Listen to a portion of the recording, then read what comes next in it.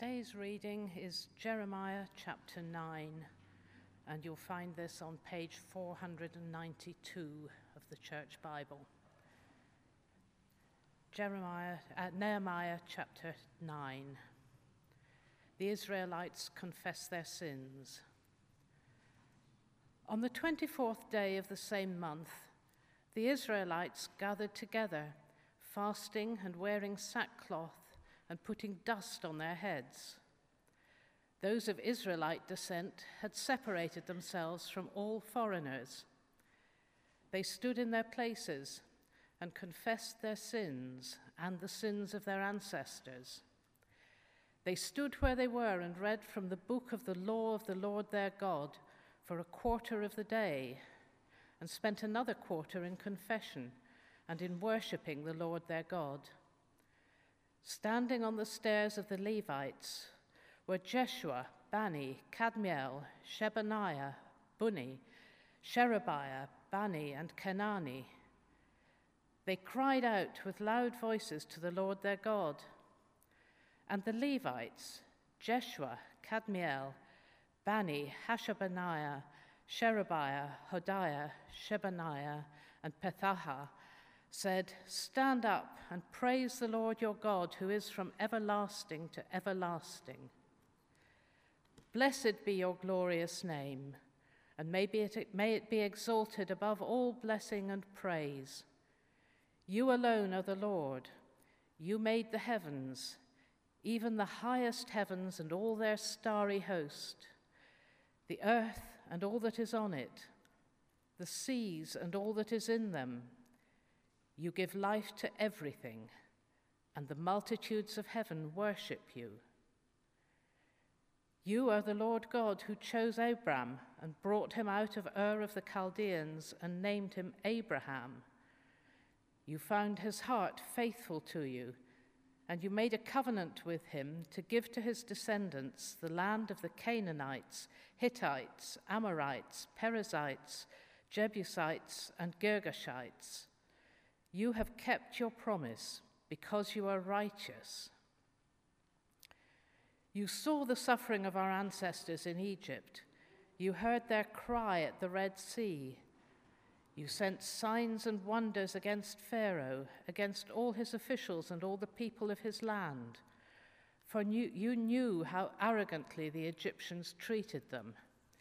You made a name for yourself, which remains to this day. You divided the sea before them so that they passed through it on dry ground, but you hurled their pursuers into the depths like a stone into mighty waters. By day you led them with a pillar of cloud, and by night with a pillar of fire to give them light on the way they were to take. You came down on Mount Sinai. You spoke to them from heaven. You gave them regulations and laws that are just and right, and decrees and commands that are good. You made known to them your holy Sabbath, and gave them commands, decrees, and laws through your servant Moses. In their hunger you gave them bread from heaven, and in their thirst you brought them water from the rock. You told them to go in and take possession of the land you had sworn with uplifted hand to give them. But they, our ancestors, became arrogant and stiff-necked, and they did not obey your commands. They refused to listen and failed to remember the miracles you performed among them. They became stiff-necked, and in their rebellion appointed a leader in order to return to their slavery. But you are a forgiving God, gracious and compassionate, slow to anger and abounding in love. Therefore you did not desert them, even when they cast for themselves an image of a calf and said, "This is your God who brought you up out of Egypt," or when they committed awful blasphemies. Because of your great compassion, you did not abandon them in the wilderness. By day, the pillar of cloud did not fail to guide them on their path, nor the pillar of fire by night to shine on the way they were to take. You gave your good Spirit to instruct them. You did not withhold manna from their mouths, and you gave them water for their thirst. For 40 years you sustained them in the wilderness. They lacked nothing. Their clothes did not wear out, and nor did their feet become swollen. You gave them kingdoms and nations, allotting to them even the remotest frontiers. They took over the country of Sihon, king of Heshbon, and the country of Og, king of Bashan. You made their children as numerous as the stars in the sky, and you brought them into the land that you told their parents to enter and possess. Their children went in and took possession of the land. You subdued before them the Canaanites who lived in the land. You gave the Canaanites into their hands, along with their kings and the peoples of the land, to deal with them as they pleased. They captured fortified cities and fertile land. They took possession of houses filled with all kinds of good things, wells already dug, vineyards, olive groves, and fruit trees in abundance. They ate to the full and were well nourished. They reveled in your great goodness. But they were disobedient and rebelled against you. They turned their backs on your law. They killed your prophets who had warned them in order to turn them back to you. They committed awful blasphemies. So you delivered them into the hands of their enemies who oppressed them. But when they were oppressed, they cried out to you. From heaven you heard them, and in your great compassion you gave them deliverers who rescued them from the hand of their enemies. But as soon as they were at rest, they again did what was evil in your sight. Then you abandoned them to the hand of their enemies so that they ruled over them. And when they cried out to you again, you heard from heaven, and in your compassion you delivered them time after time. You warned them in order to turn them back to your law, but they became arrogant and disobeyed your commands. They sinned against your ordinances, of which you said, the person who obeys them will live by them. Stubbornly, they turned their backs on you, became stiff-necked, and refused to listen. For many years you were patient with them. By your Spirit you warned them through your prophets. Yet they paid no attention, so you gave them into the hands of the neighboring peoples. But in your great mercy you did not put an end to them or abandon them, for you are a gracious and merciful God. Now therefore, our God, the great God, mighty and awesome, who keeps his covenant of love, do not let all this hardship seem trifling in your eyes, the hardship that has come on us, on our kings and leaders, on our priests and prophets, on our ancestors and all your people, from the days of the kings of Assyria until today. In all that has happened to us, you have remained righteous. You have acted faithfully while we acted wickedly. Our kings, our leaders, our priests, and our ancestors did not follow your law. They did not pay attention to your commands or to the statutes you warned them to keep. Even while they were in their kingdom, enjoying your great goodness to them in the spacious and fertile land you gave them, they did not serve you or turn from their evil ways. But see, we are slaves today, slaves in the land you gave our ancestors, so that they could eat its fruit and the other good things it produces. Because of our sins, its abundant harvest goes to the kings you have placed over us. They rule over our bodies and our cattle as they please. We are in great distress. In view of all this, we are making a binding agreement, putting it in writing, and our leaders, our Levites, and our priests are affixing their seals to it. This is the word of the Lord. Thanks. To God.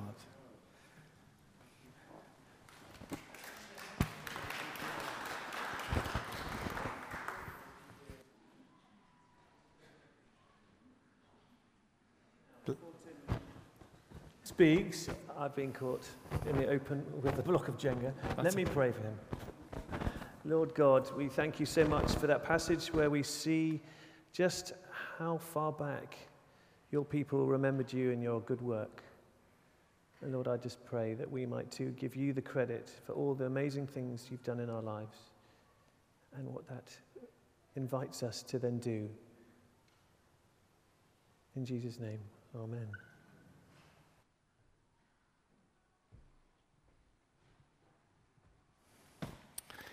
Thank you, Jane. Great reading.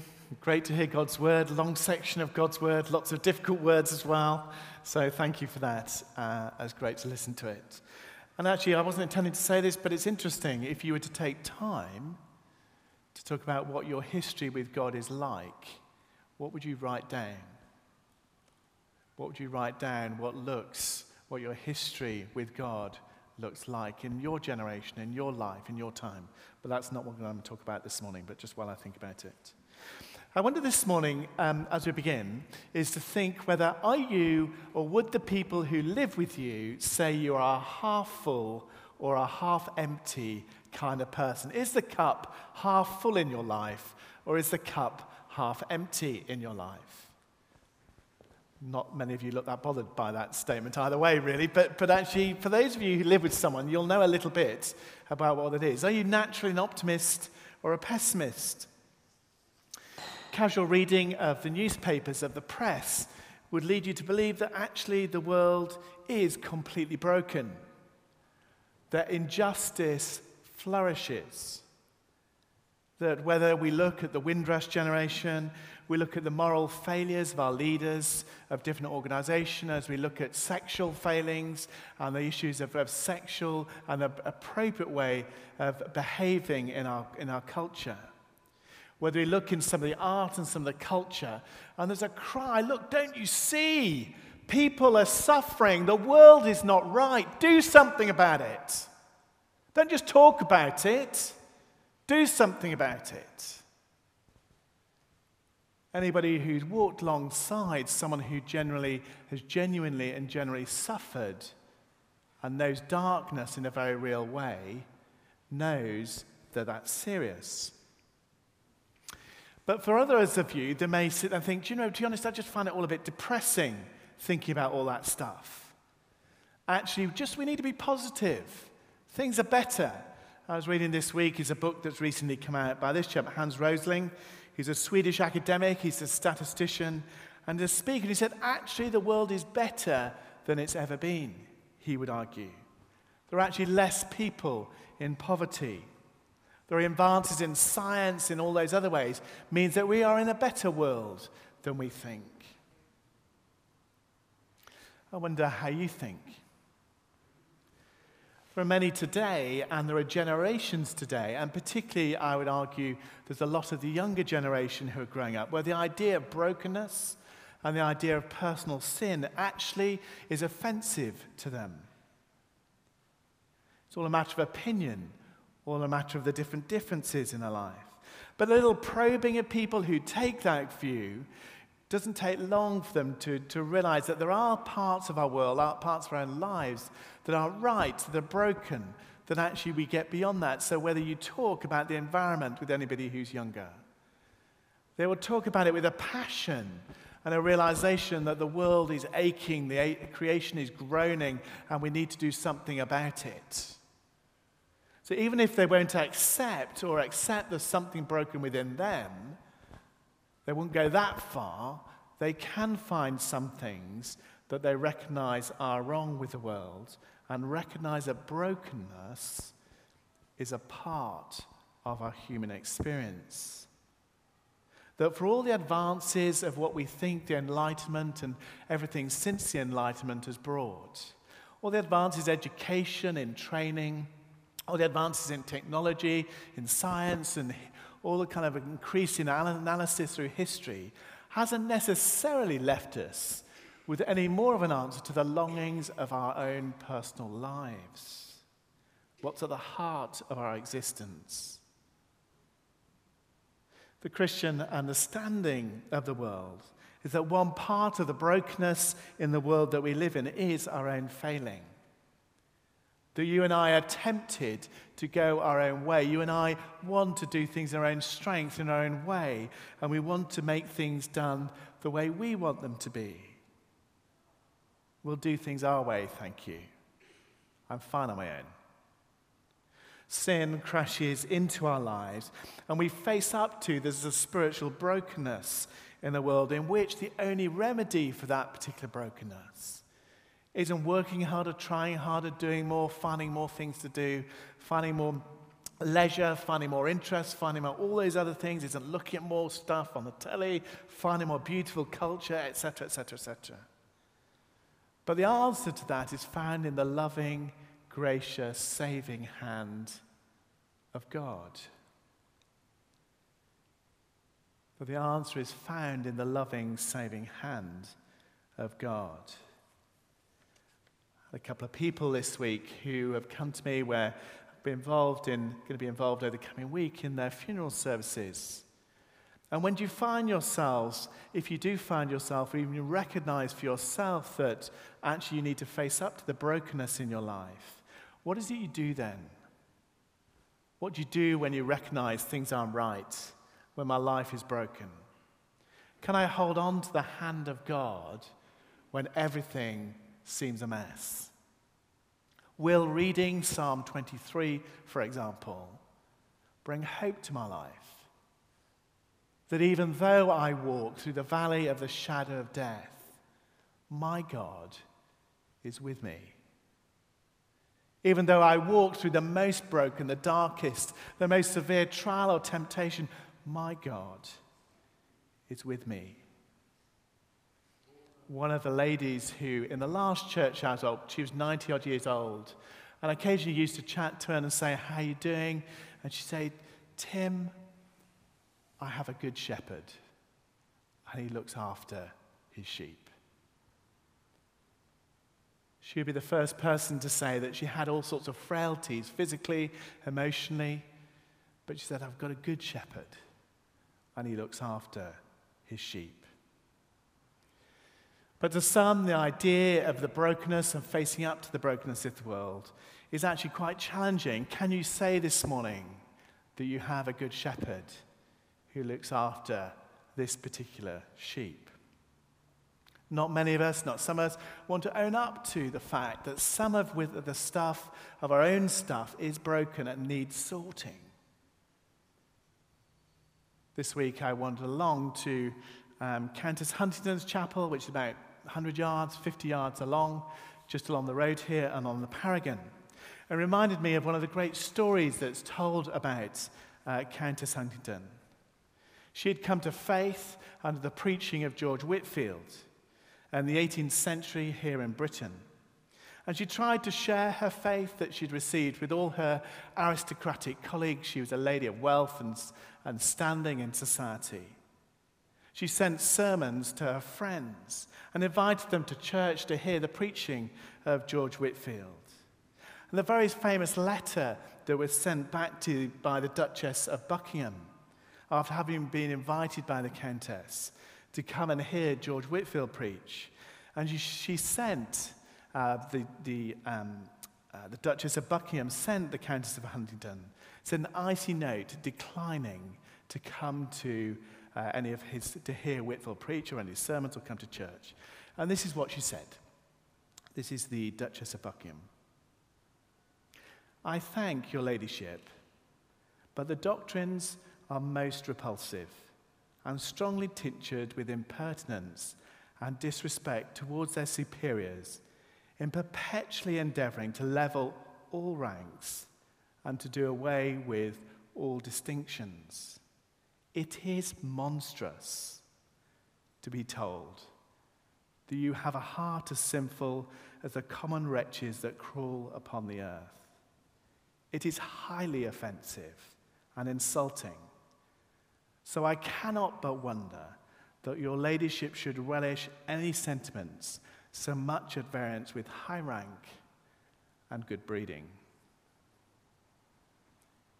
She's right. The doctrine of sin levels people. It creates a radical level democracy of sinners.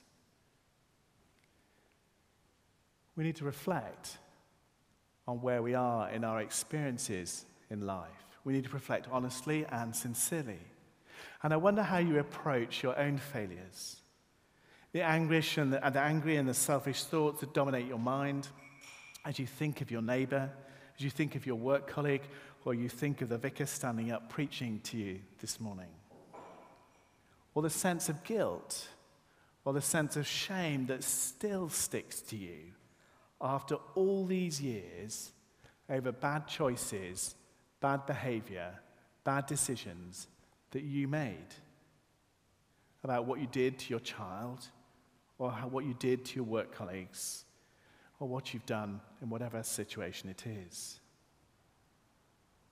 One of the abiding images that I constantly have in the relation to the church, but also in relation to non-Christians, is the image from Pilgrim's Progress. So many of us can live our lives carrying a huge weight on our shoulders, too proud to confess, too proud to ask for help, too burdened, overwhelmed, weighed down, carrying a load that God doesn't long for us to carry. We're carrying a load of the weight of sin and guilt and shame that God sent his son Jesus to die for on the cross so he could bear the weight of all of it. And in the light of that, in the light of the weight that sometimes we find ourselves carrying, does that lead us to a place of humility, a place of being teachable, of being open, being pliable to God, where we hand our lives faithfully over to God again and again?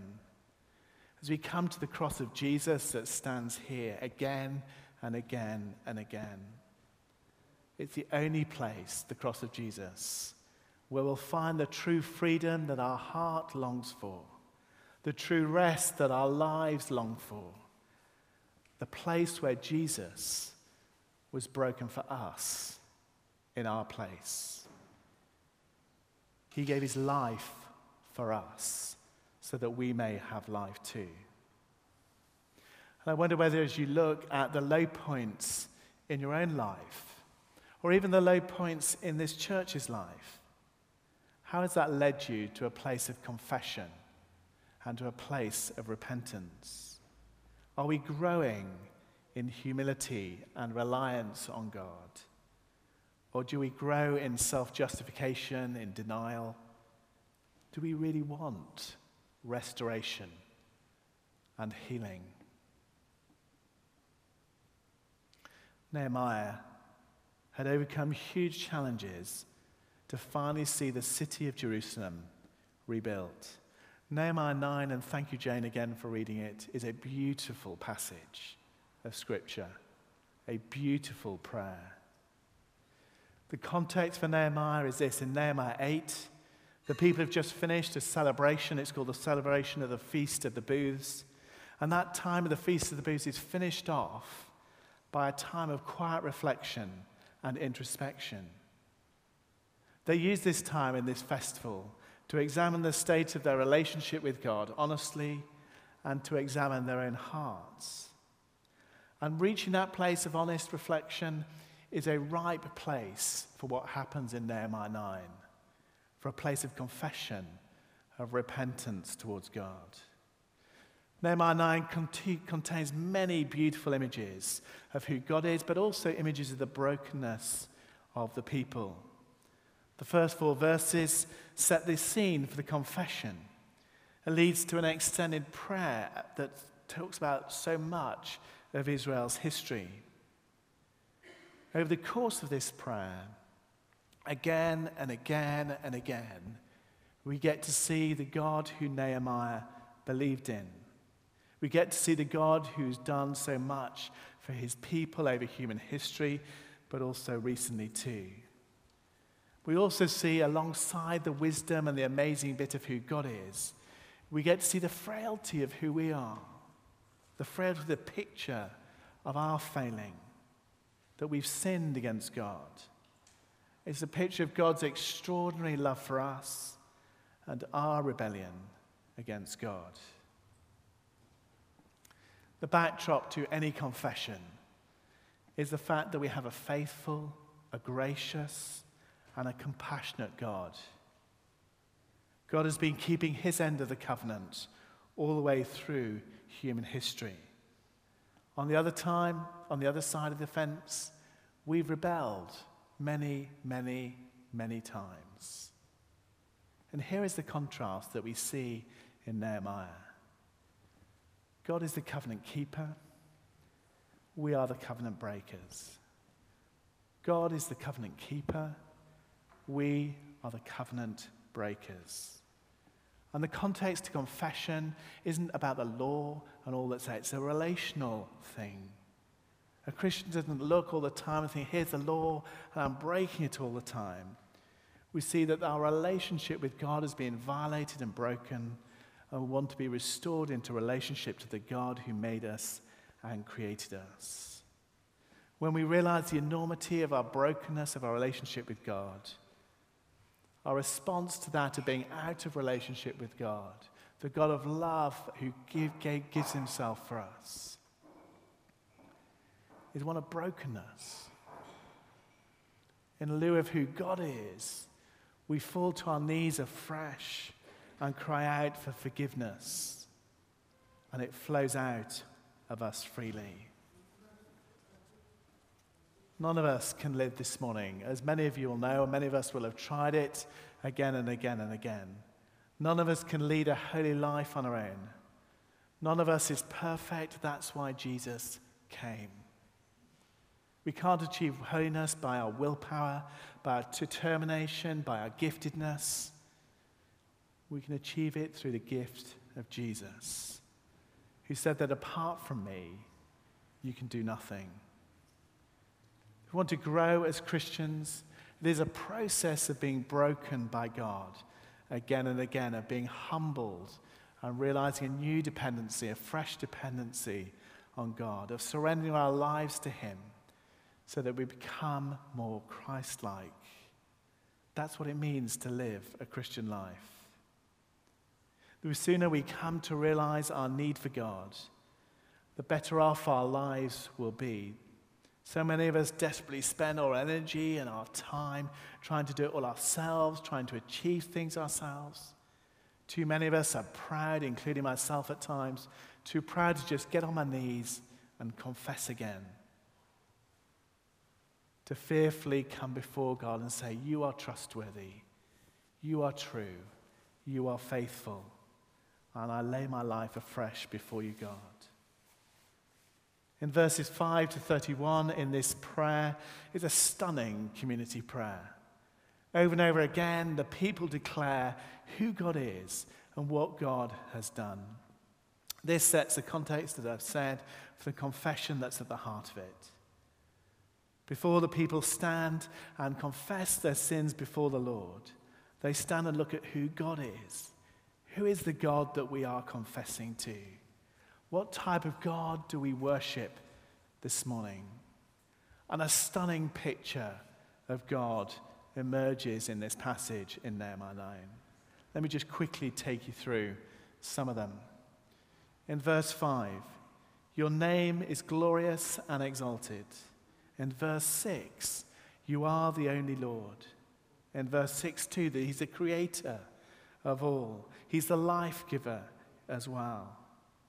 In verse 7, they affirm that he's a God of Abraham, that he chose us, that he had his hand upon our lives, and he came to us and revealed himself to us. We also see that, as I've said, that he's a covenant-making, covenant-keeping God. He's a God who's true to his promises, true to his word, and that we can therefore come before him with confidence. Verses 9 to 12, we see that the God has delivered his people from the hand of darkness, of all that came against us. He's a God who's active and comes to set us free, ultimately for us. in the person of Jesus. Verses 13 to 14, we see that he's the lawgiver. He's the one who's just and righteous, who gives the law and understands what is righteous, true, and good. They affirm in verse 15 that he's the provider, that God, Jehovah Jireh, is the provider. In verse 17, that we have a forgiving God. Do you know this morning that you worship a forgiving God? That God forgives you if you come to him. Forgives you for it all. In the past, all that you've done in the past, the stuff you're doing currently, and even for your future sin, he paid for it all for you. That's the nature of who you worship this morning. God forgives. He's a forgiving God. And verse 17, one of those beautiful little sentences that many of you will know well. God is gracious and compassionate, slow to anger, and abounding in love. If you struggle this morning to believe that God is good, maybe you need to just literally repeat that one sentence this week a few times. God, you're gracious and you're compassionate, slow to anger, but abounding in love.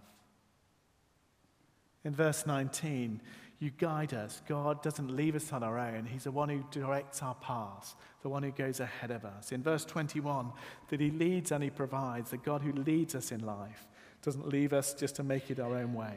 In verse 23 to verse 25, the God who fulfills his promise, he's a covenant-keeping, promise-making God who is true to his promises. In verse 27, a God who isn't distant and remote, who's not interested in what's going on in our lives, but he hears our cries and delivers us from our enemies. Verse 28, you show compassion even when we struggle with sin. God is compassionate towards us this morning. If you feel overwhelmed, if you still feel overwhelmed in the light of Nehemiah by the things that you're facing in life, God is coming to you this morning as a God of compassion. It's not setting judgment on you. He's coming to you in compassion, longing to reach out to help you, to minister to you, to deliver you, to free you, to show you his love, his mercy, his grace afresh. And then up to verse 31, we see that you're merciful, patient, and gracious. There's not a day that goes by, even though I know the promises of God, and again this week, just reminding myself that God is patient with me. Do you believe God is patient with you this morning? Or do you think he's in a constant state of grumpiness with the inability for you to do what you think you ought to be doing? Do you know that God is patiently seeking you out, drawing him back into a relationship with you and to what he wants you to do? He is patient with you, coming to you again and again and again and wanting to draw you to himself. I wonder, do you see God like that this morning, as Nehemiah writes? Is that the God we worship? Is that the God we see? Could you say those verses for yourself this morning? If you were praying or writing an honest prayer about where God is. And it's as we reflect on who God is, and then later on in the summer we're going to spend some time reflecting on some of the characteristics and nature of God, then actually confession makes more sense. If you don't believe that's what God is like, that that's his nature, that that's who he is this morning, then you will struggle to reach the point of confession. It'll be too costly. You'll want to hold on to it. But if you understand anything of what Nehemiah has prayed, you will realize that the only thing you would want to do is to come and to bring whatever it is before God again and confess. In the light of who God is, that's why confession makes sense. It's why at the beginning of our services we spend time singing and praising first. It's in the light of who God is that we come to confess.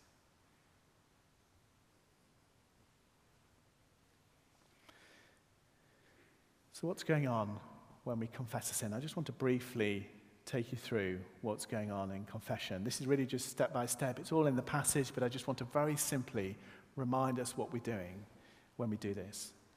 The first, at the heart of confession, is we're taking responsibility for our lives. We're not blaming other people for our behavior. We're not rationalizing our behavior away.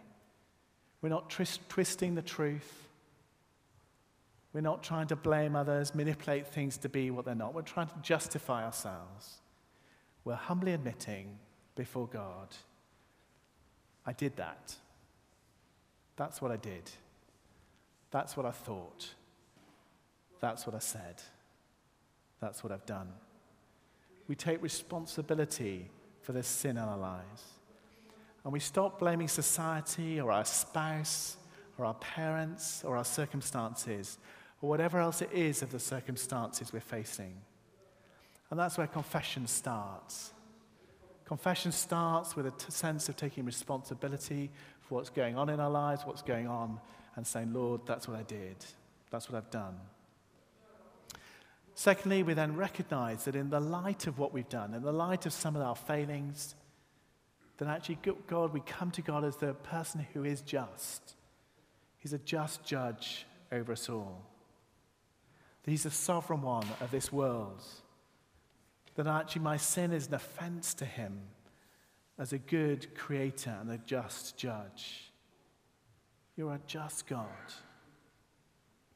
God, you are faithful. I'm not. God, you are entirely right. You are entirely true. And I am not. Therefore, you are in a good position to judge. Thirdly, as well as being just and a just judge, thirdly, we then ask for Christ's forgiveness. This cross is a reminder that for all of us, that actually Christ paid for it all on the cross.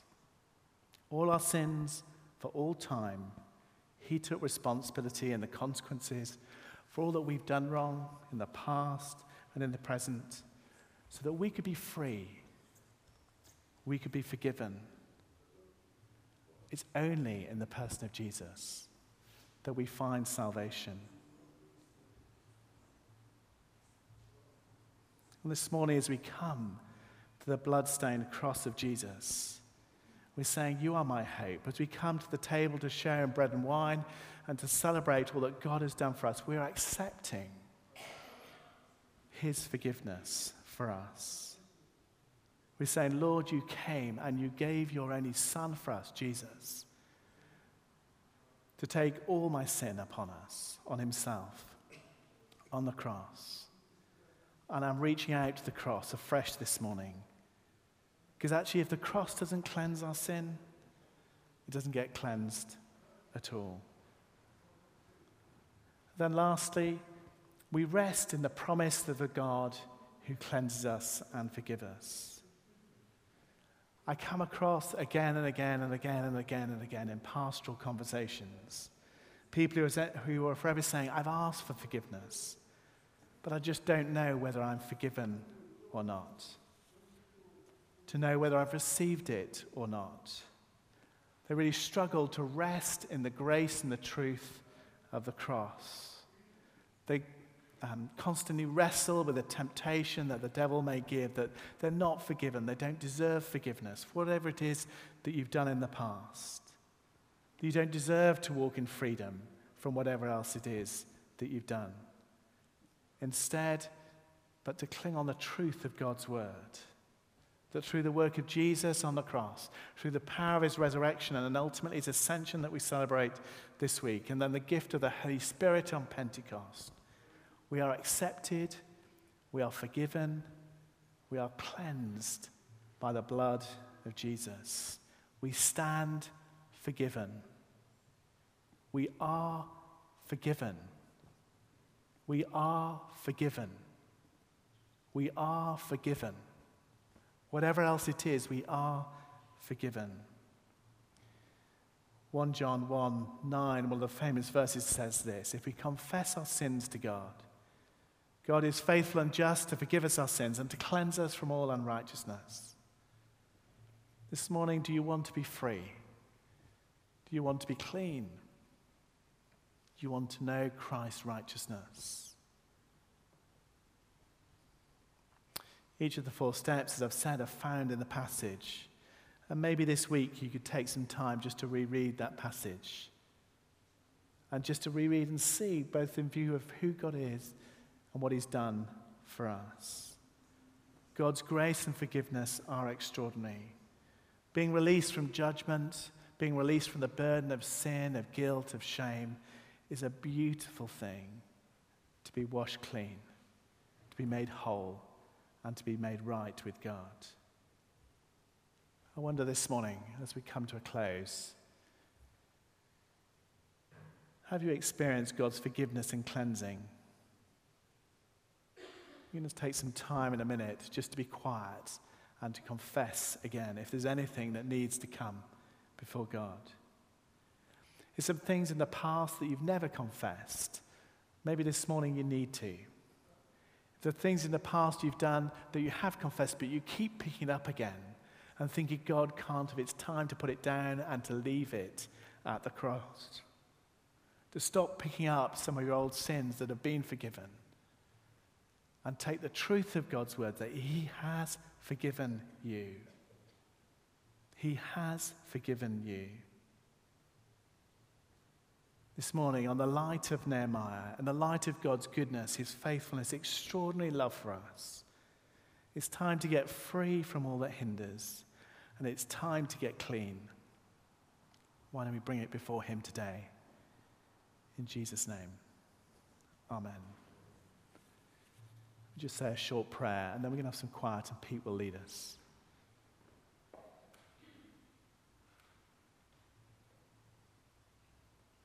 Heavenly Father, thank you. You are gracious, you are compassionate God, slow to anger, and abounding in patient, beautiful love.